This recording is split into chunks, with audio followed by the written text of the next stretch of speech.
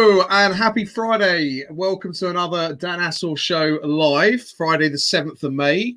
Thank you everyone that's tuning in live and also listening and watching on demand. We've got quite a few people already tuning in, so that must be for my guests in the studio, because obviously people have had enough of watching me. Having said that, I actually haven't done a show for 10 days.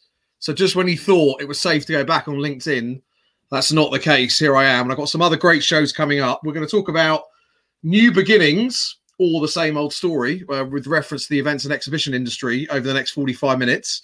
And then next Wednesday, the 12th of May at 1 o'clock, I've got Donna Shaw-Benacor from Rego and Luke Bilton from Expo Platform, who are going to talk to me about their recent partnership and generally all things virtual events. Special thanks, as always, to my community patrons, CISO, Rerusny, Smart Digital, Easy Fares, 19 Group, Hive Group, and Tarsus. And as ever, if you want to contact me regarding any of the services I provide or sponsorship of the programs, go to danassor.com and the Contact Us page. So without further ado, we're going to go on to today's program, which, as I said, is labeled New Beginnings. And I've got three industry stalwarts, I'm going to call them, in the studio. And I'm going to introduce the first one now, Justin Craig. Hello, Justin. Oh, yeah. Justin is the joint MD of Live Buzz Group. And then next up, we have Tim Else. Hello, Tim. Hi, Dan. Thank you for having me. No problem. Tim, former owner of Western Business Media, and now obviously a new venture, What Else Events Limited. And last but definitely not least, Martin Cairns, who has got the Elton John background, the nice grand piano, which is fantastic. Maybe you can give us a little tinkle on the ivories later. Martin has obviously been a board director of ESSA for many years and has also recently set up Beechwood events, which we're going to hear about. So thank you, guys. I think between us, we've probably got 200 years of life experience. I'm not going to say who's going to sort of above or below average, but and obviously a lot of those within the events and exhibition space. We're going to get straight into it. New beginnings. And Tim, I'm going to come to you first. You've had a couple of new beginnings in the last 2 or 3 years, because obviously you sold Western Business Media, and obviously no, that's not quite true, Dan. It's Western Business Exhibitions. Sorry, Western Business Exhibitions. Built and sold in 2018. That's right. Yeah, thank you for correcting me. And then obviously recently you set up your new venture. So it would be good to sort of understand why you think this is a great time. And I'm going to come to Justin and Martin as well. For anyone to set up, not necessarily just a new event, but a business in general. Okay, well, look, yeah, you're quite right. 20 years with Western Business Exhibitions. It's a B2B publisher, then a B2B trade shows organizer. Amazing team of people we built, 40 staff, 4 million turnover.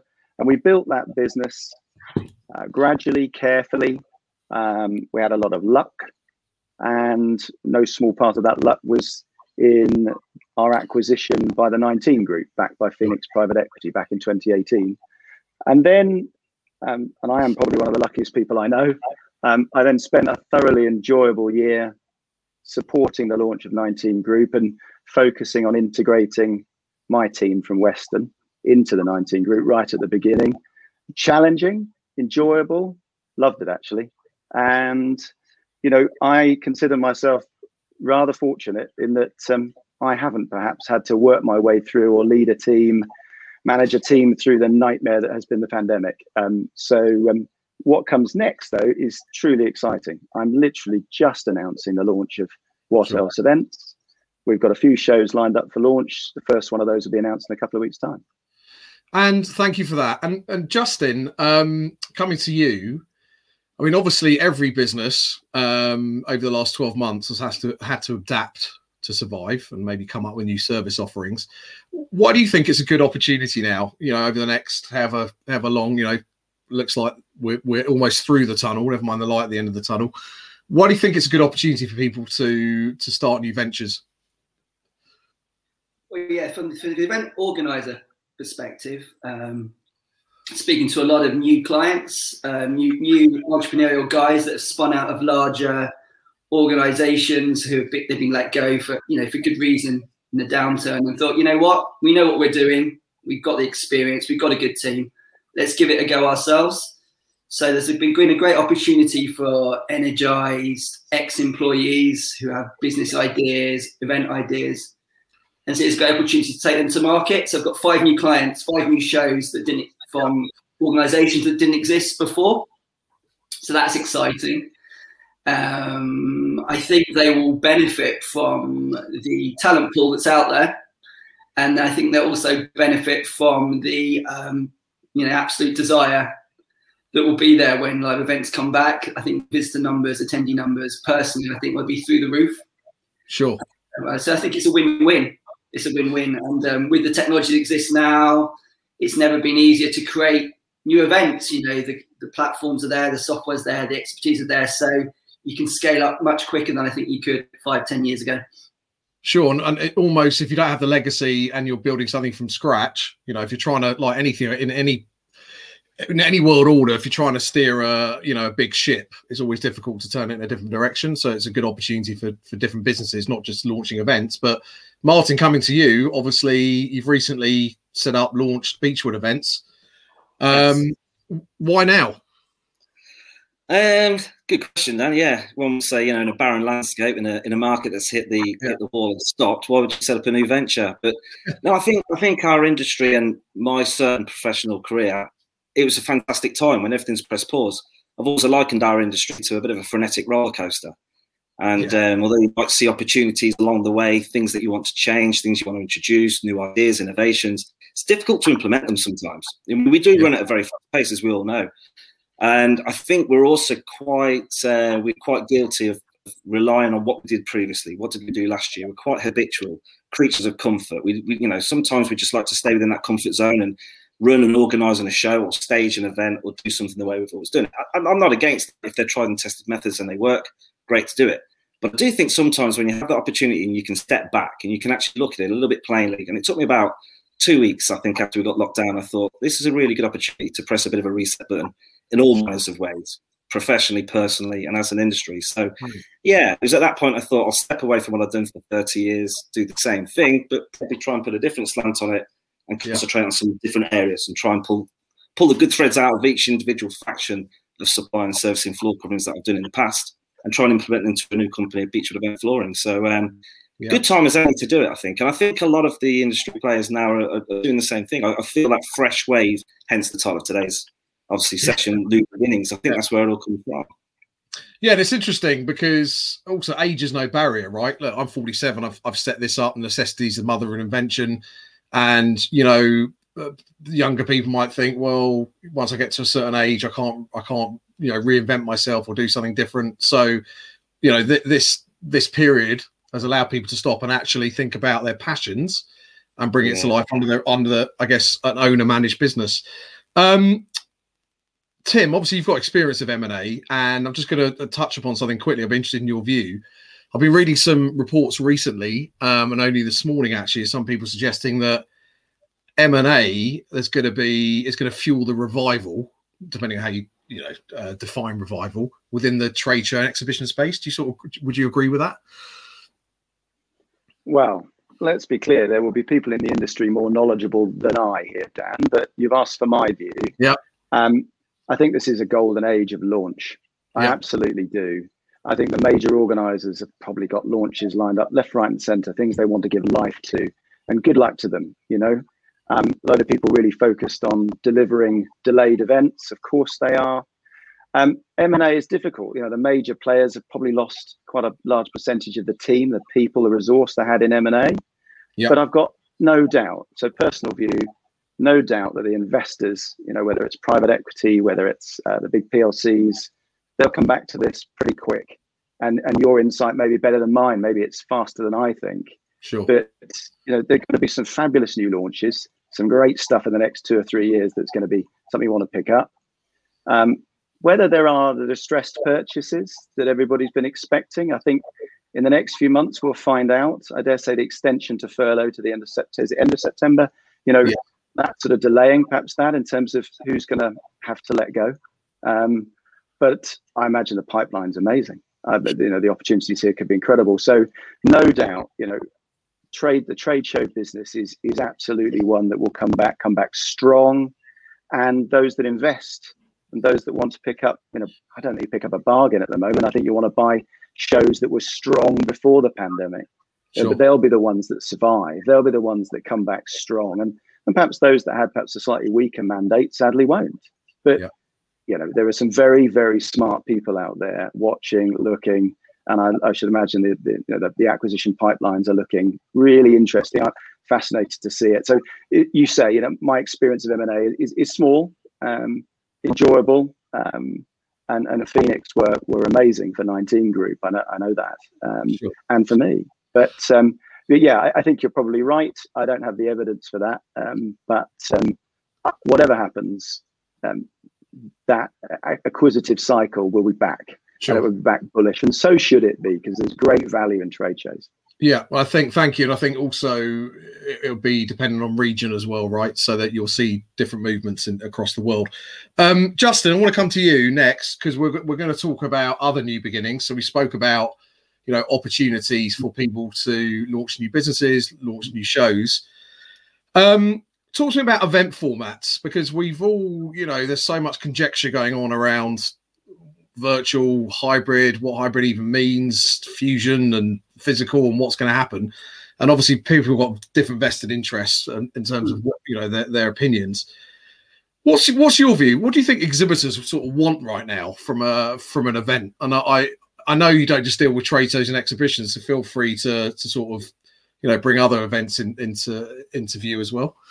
Yeah, I think as we all know, every event is different.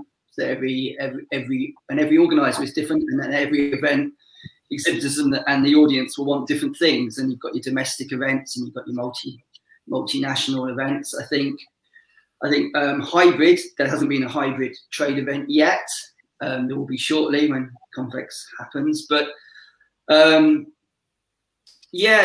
I think for the multinational in the short term events, I think the hybrid kind of concept would be really useful, because those exhibitors and those businesses that can't get physically to the event, be able to get more convergence on that, get them to participate in the event, so organisers can generate revenue in that way. However, I do believe once the world becomes more COVID secure, the lure of the virtual, and particularly hybrid, the value of it will diminish. Yeah. But at the moment, there's a great opportunity to increase conversion by combining hybrid attendees with the physical attendees.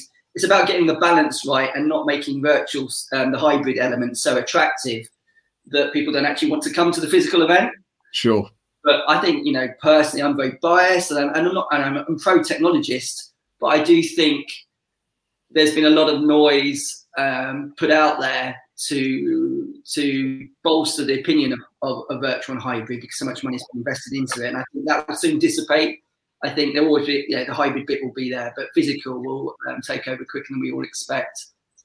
Yeah, and I think you're right. I think it also depends on the type of event, right? I see. Okay, a lot of people I speak to more within the meeting and conferences industry, so corporate events.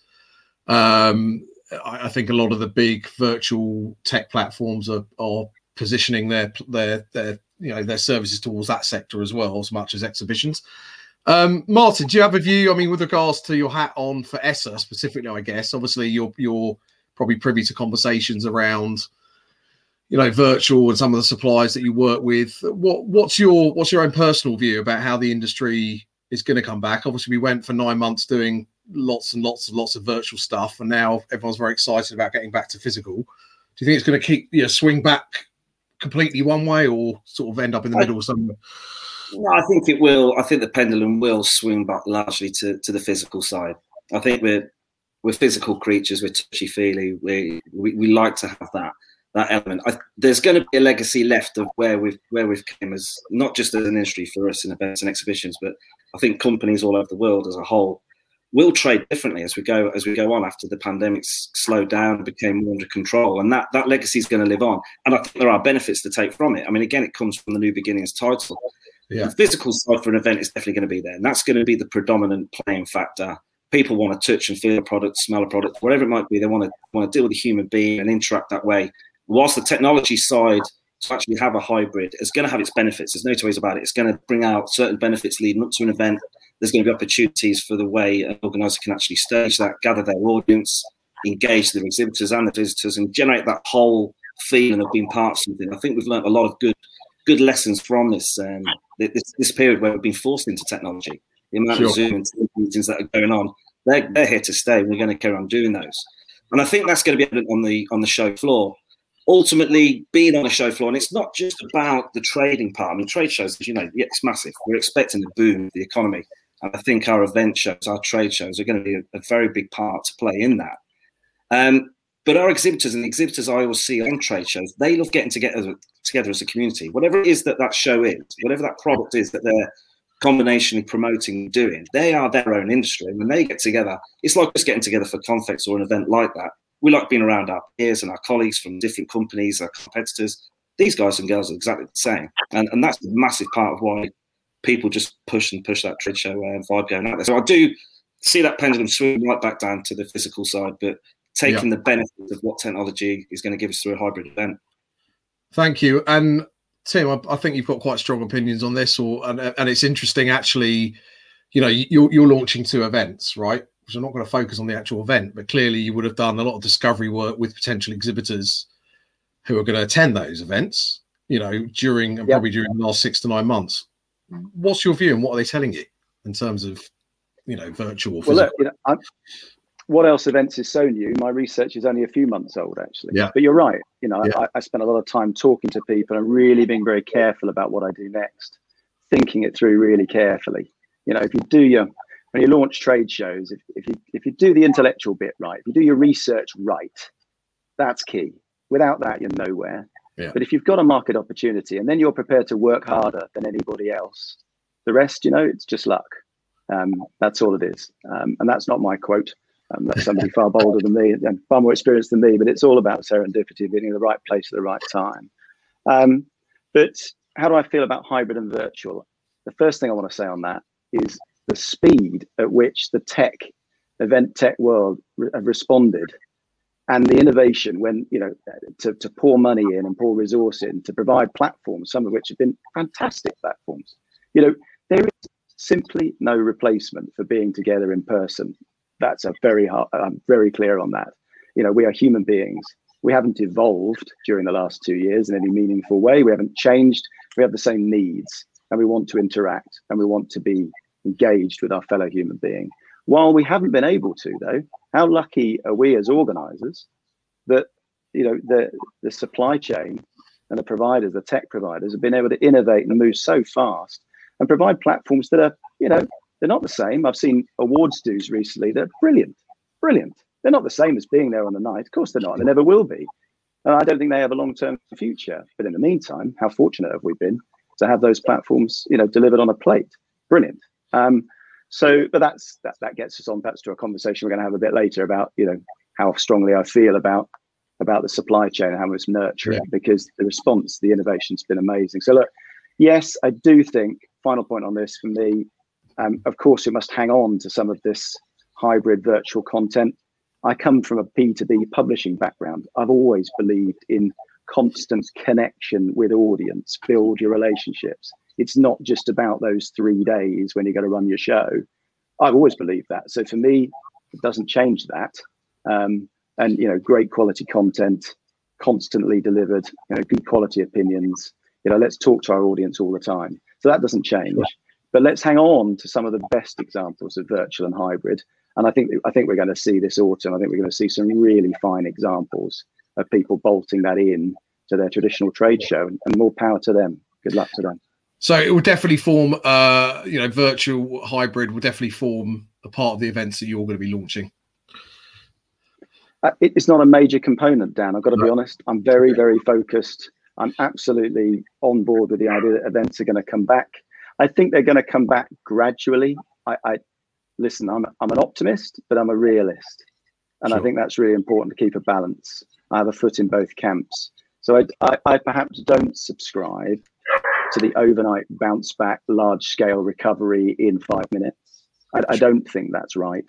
And I don't think that's right because it comes down to individual choice, your willingness as a person to get back and interact with thousands of other people in a small space. You know, it will depend who you are, what your family background is, what type of person you are, and how risk averse you are.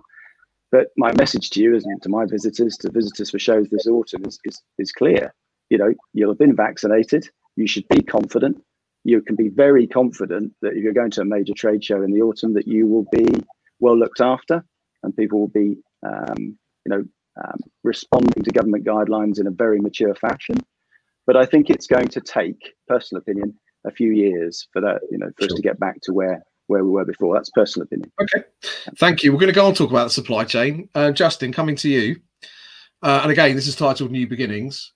What hope have you got that certain ways that industry relationships evolved, like maybe over the last 10 or 15 years, and some of which, might not be best practice?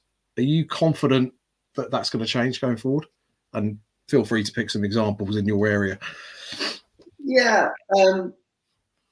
I think there'd be a renewed awareness. It was probably there, but a kind of strengthened awareness of how critical we all are to each other's success and business, and how this talk of partnership is critical. As always been said, but a lot of people play lip service to it. But without every part of the chain, the supply chain, an event won't happen. And despite all the kind of strong marketing spiel and publicity that's put out over the air, I have been slightly disappointed with that in some regards, actually. I do feel that the supply chain, there's been a lot of emotional support for each other, but the sad reality of business and of commerce, and it's never really going to change, is cash is king. Sure. Cash is king, and if the money isn't there, you can't take care of each other. But I do think moving forward, the understanding of our interdependencies, making sure we've got each other's backs covered, that we understand what, I think people value what their suppliers do more. They understand resources they put behind their teams to do what they do.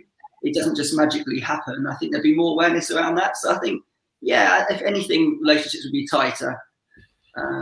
Sure. Okay. Thank you. And Martin, obviously, again, I guess you're now business hat on, and also from ESSA. Let me just phrase the question slightly differently. What do you think were the sort of key issues, put the pandemic aside, right? What do you think were the key issues with regards to the relationship between organisers and suppliers, even before the pandemic struck? Juicy one. Yeah. But inadvertently, there's always been that relationship there of, I suppose, the big crucial factors being time given to do a job that needs to be done, and within that budget. So time and budget, which is the constraints for a lot of the contractors, certainly the ESSA members that I'm talking about now. So this is my ESSA hat on. So, prior COVID, before we actually knew the pandemic was coming, a big part of the steering that I was involved in when I was chair of ESSA was looking at that and trying to see how can we best facilitate that relationship between the supplier and the organizer to do the job better. It's not necessarily just about elongating build and break times. I mean, we've been around this merry-go-round many a times. We know that that's just not financially possible to do. The venues have got a certain finite amount of space. There's only a certain number of venues in the country, and there's a lot of business to be done. So we know that we've got a constrained problem. And I do think suppliers generally have been very innovative, in how they've actually streamlined their efficiencies to try and do the job better, quicker, smarter, cheaper, and try and fit within those timeframes. But I do feel, and I'm talking now from a floor cover point of view, where my history background is, we got to the point, or I felt we got to the point where there's nowhere else to go. We're at the end of that envelope. There is nowhere else we can actually push our efficiencies to further enhance what we're doing. So the relationship between the supplier and the organizer, I felt, had become a little bit conflicted, probably becoming more and more constrained as we gallop towards COVID, which is why I think we should be using, and I'm sure we are, using this period of downtime to strengthen those relationships and realise the value that we both see in each of us. I think the organisers have got a more realistic view of what it is that we need as contractors to do the job that makes their shows look better. And we understand what it is that the organisers are actually battling with. What are their challenges? What is it that they're trying to do? I think we were going down the line where there seemed to be a divide, and it was growing and growing, in my opinion. In a lot of companies I was dealing with and speaking with, there seemed to be a divide of two camps. It's like the organizer over here and the venue's playing a part as the third camp. I think communication. Sorry to cut across you. With that in mind, obviously everyone would agree. We want better relationships. We're talking about new beginnings in the future. Are you confident that that's gonna that change is going to happen, and how's that going to be facilitated? Yeah. I am, and apologies, Dan, because you said, COVID aside, but COVID for me has been the fantastic catalyst here. COVID has forced us to look at things, and I hear these words come out of like micro scheduling. So, we're actually sitting down around a table, actually thinking about how are we going to do this? How are we going to actually build this show with COVID in mind? It's made the organiser and supply work as a team. And so, look, how can we actually put this event back on? We've all had our revenue streams cut, completely severed. And we want to get back to work. We want to get back to doing what we're doing. And we've got this opportunity to make it better. We've got to make it work for the eventual client. That's the exhibitor and the visitor. We've got to make it work for those two guys coming to our shows. So we're on the same team. We're on the same side. We've both got the same goals and aspirations. We want our shows to be successful. We want them to be successfully attended. So how can we work better? So there has been an alliance of the two sides. We've both got a massive buy-in to each other's each other's success is a mutual success. So I think that there is now more of a kindredship between the two sides. Fantastic. So let's see how that develops. Tim, with regards to the supply chain, but specifically on teams, give us your view, please, with regards to sort of how we see that relationship between, I guess, employer and employee and other teams, within the supply chain. Yeah. Okay. Well, look, there's nobody in the world of live events that hasn't felt the pain of the last year and this year. Of course, we know that.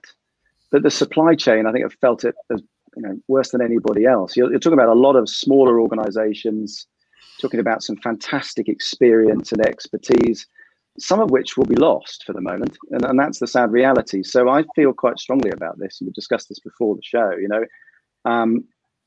over my time, managing and directing Western Business Exhibitions, we were a small company with less than 40 people, and we outsourced operations at times. We outsourced marketing, and we built really strong relationships with those suppliers and with that supply chain.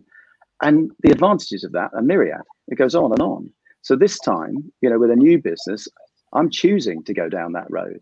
Sure. I've built a team. Martin is playing his part in that. Live Buzz and Justin, no-brainer there for me to choose Live Buzz. But I'll unashamedly, name check a few people because I've worked with ops squads before. Outsource operations, that just provides you with peace of mind. Yeah. The expertise, the job is going to be done and done really well. And it's the same when you look at the contractors. When you look at marketing, I've worked with Tembo for years and years. Kate Disley's got a fantastic team there. Venture business, Live Buzz I've mentioned, the guys at Aztec. When you look at this, from an AV point of view, we were talking earlier about innovation.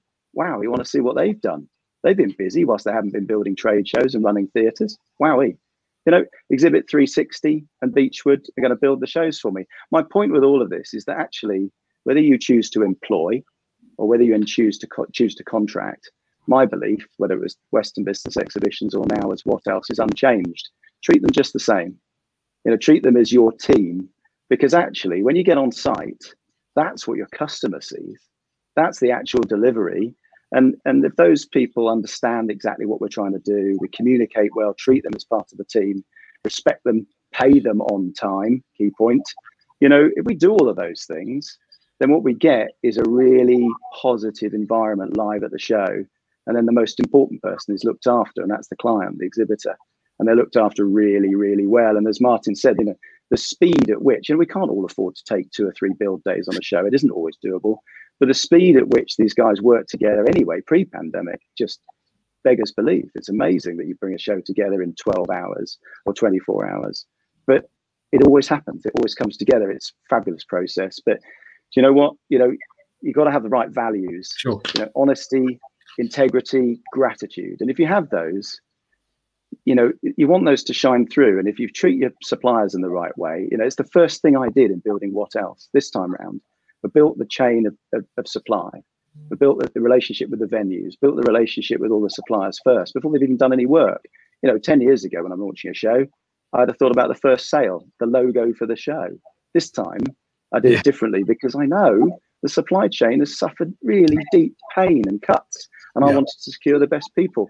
So look, rather grateful for having the opportunity to do that, but I would urge every organizer to remember that as we rebuild, we do so, and we will be leaning quite heavily on our supply chain, but treat them well. Look after them, pay them on time. Soapbox moment over. Thank you, Martin. I'm going to come back to you in a minute about ESSA's, obviously the ESSA update from yesterday. But Justin, data. Obviously, you're within the registration space. Yeah. So a lot of the data sort of goes through your systems, if you like. And there was an announcement this week of VCEF, so normalizing how data is extracted, because there's been lots of different data sets coming out of all these different virtual platforms. What's your view on sort of virtual and registration and data, and what clients are telling you about their concerns about where this data is ending up and who owns it and how they implement it into systems? Yeah, it's always a really, really hot topic. Always has been for the last 15 years. GDPR popped up 2-3 years ago. As a business, we spent hundreds of thousands of pounds on that in-house GDPR specialists and so on and so forth. Yep. Adds an extra layer of unseen cost and requirement for us as a supplier that the client doesn't always fully appreciate. It doesn't magically happen, all this stuff. I remember sitting down with a group of my competitors. It might have been connected with ESSA back in the day. I think Matty Coyne was there from what was N200 and a few of the others, talking about, can we have a common data agreement? Can we share data anonymously to get insight and understanding? And I think Yayo had a push at that a few years back. It's never really happened. There's never been an agreement, and they're coming together. Oftentimes there's an ulterior motive for someone wanting to do it in the background. It's not always. It might drive a new tool or a new service. Someone might want it for a reason. Equally, data, as we all know, is the lifeblood for organisers. After cash, it's the most important thing, and they hold very true to their data in these trade events, and they're very, very, very, very nervous about showing it in any way, shape, or form.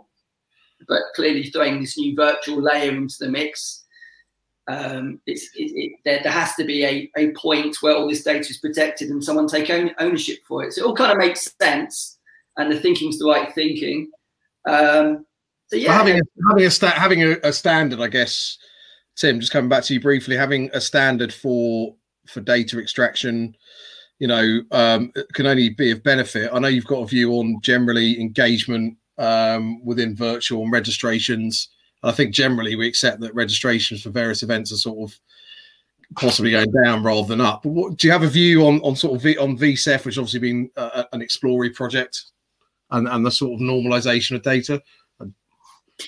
Well, look, there's having only found out about this recently and read the information. The founding partners, the founding group behind that. It's very impressive. I like the idea that I believe it's a not-for-profit process. Well, fantastic.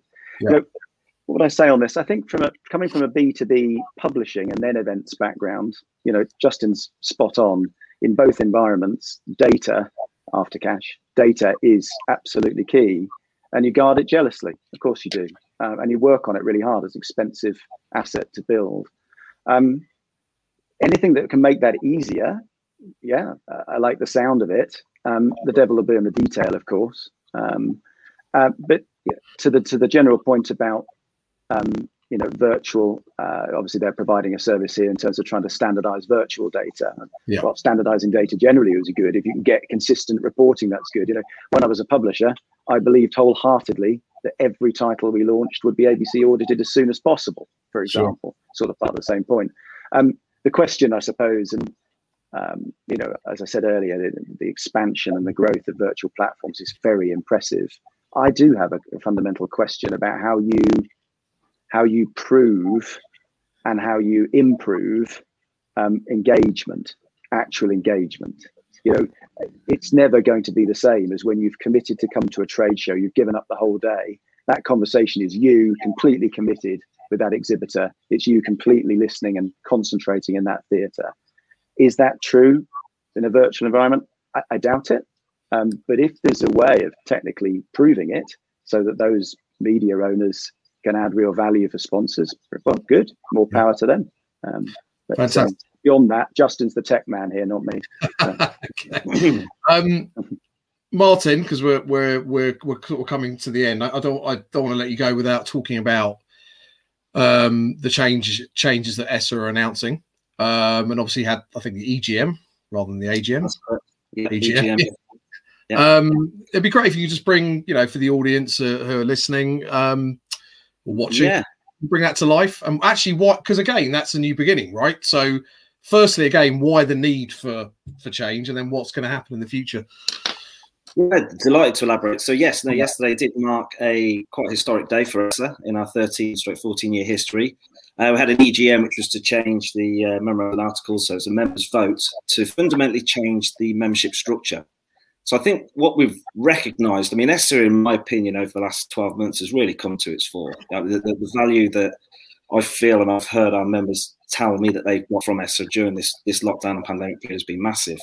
And we know, as Tim mentioned, with respect, that we've been decimated as a sector of the industry. The contracting community has been very hardly hit.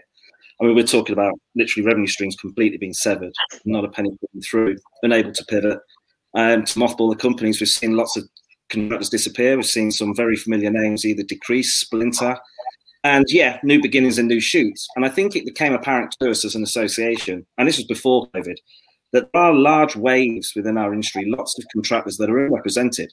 There's lots of people feeding into the supply chain. On a floor covering point of view, for example, Dan, if I look at the guys that come through and install the carpet day after day, week after week, they'll contract to various different players that we'll all know of. But they're unrepresented, and they're unrepresented in terms of protection, of value, of payment terms. There's nowhere for them to go to. So going back to ESSA, the structure of membership has always been one membership, one price, one vote per company. So that's irrespective of size. We're talking the big multi-million international companies down to the small one-man band outfits. Now, to move forward as an association, our strength is always going to be in our members, the number of members. And the more that we can represent that show floor as ESSA members, the more that we can help drive standards, control standards, and ensure that we're actually delivering better quality events, built to a better standard in the health and safety, environment, sustainability. There's lots of other massive important factors. So the EGM was called to look at diversifying that, and the board had worked very hard over the last few months in how we could split this amicably, sensibly, so that it satisfies all players. And we've come up with a tier structure of 3 different membership tiers. So we have full, which is the one we've always had, an associate membership in the middle, which very much satisfies members that want to become ESSA members, see a certain value in what they can have, but probably a slightly more passive membership. And then an individual membership, which really serves the one-man bands out there, the one-person companies. And if you look through all sections of services and different contracting areas that our members supply, you will find many one-person outfits out there. Many companies that want to feel part of a team, want representation, want somebody that they can lean onto in terms of health and safety, or maybe it's a social aspect. So by changing it, we firmly believe as a board that we can really increase the number of our members, which in return is going to increase the size of our voice. We already have a seat to the biggest tables, but it increases that voice that we have as representation. And I think I want to get to the point where you could walk onto any show floor in the UK, and I want to see contractors that are all represented by ESSA. So that we're talking about an ESSA membership that organisers really can see the benefit of actually using, as opposed to non-ESSA members. We want to convince all the non-ESSA members out there to jump in and come on board. The change in that membership structure, it's a seismic shift. It's the biggest thing I've known of since I've been a director of ESSA. It's something that we've deliberated on for years. I think it comes around every year at some point. There's been a massive presence of us doing it. I think we've always been scared of upsetting the current membership. I mean, I would say that there was a massive size of members voted for it, 92%, which is huge, which is fantastic. I am concerned on the small percentage of people that weren't up for it. I'd like to learn from them of what their concerns were. But in general, we're trying to reach out to the contracting community and say, come and talk to us. Come and talk to us. So come and see what it is that we can offer. Come and see what it is that we can deliver. And together we are stronger. I mean, that's the mantra. But none of us has been so true and so important as probably where we are now. Thank you. I thought that was really, really interesting, because obviously that's very sort of that was only yesterday, right? So it's good to sort of bring new and updated news to everybody. Listen, guys, we're almost out of time. Obviously, we touched upon a lot of topics, so we didn't sort of deep dive into them. But I'm hoping that the good few people that are watching live and on demand will find that interesting. I just want to do a quick round robin. Justin, what event are you most looking forward to attending? So not just necessarily industry, but an event that you haven't managed to go to in the last however many months? Oh. Personally, I always love reads what was IBTM in Barcelona. I just really enjoyed that. Nice time of year. It's one of my favourites. I always love going to that event. But the first paying show will be the one I enjoy the most. Yeah. The first on-site paying show. We've got over 30 in September, over 30 in October. It's going to be mentally busy. Fantastic. So I'm going to enjoy all of them, particularly if we're getting paid to do them. That'd be nice. And Tim, well, maybe even from a personal perspective, it doesn't have to be professional, mate. You know what? Well, I was going to say that's well, for me, most people don't know this, but I used to ride horses for a living, and outdoor events have been affected, sporting events have been affected enormously. We all know that, but I want to see the horse trials scene get back up and running. Big events internationally have been cancelled left, right, and centre because they can't afford to run without paying attendance. Sure. And some of these get 250,000 people coming through the doors over a few days. So that'll be later this year. We'll get back to that. And in the meantime, I must just, MASH Media, what a job they've done to support the industry. Fabulous. Absolutely fabulous. Martin Fullard needs a medal, I think. And I'll be at the event production show at Farnborough. I'll be at Confex. Yes, I hope you all will be as well. Yeah. Thank you. And Martin, final word? I like what Tim's just said. Yeah. Big up to MASH and their events that are coming up, and the best wishes for the success in those. But yeah, no, for me, if I could get to the Belgian Grand Prix, Bank Holiday weekend at the end of August, I'll love it. I missed that last year massively. That was great fun. Yeah. Well, gentlemen, Justin Craig, Martin Cairns, Tim Else, we wish you the very best for the future with your new and existing endeavours, and I'll hopefully personally get to meet you at some point in the not too distant future. So I'm going to pop you back in the green room. We'll have a quick chat, but thank you so much, guys, for your time and your insights today. Thank you. Brilliant.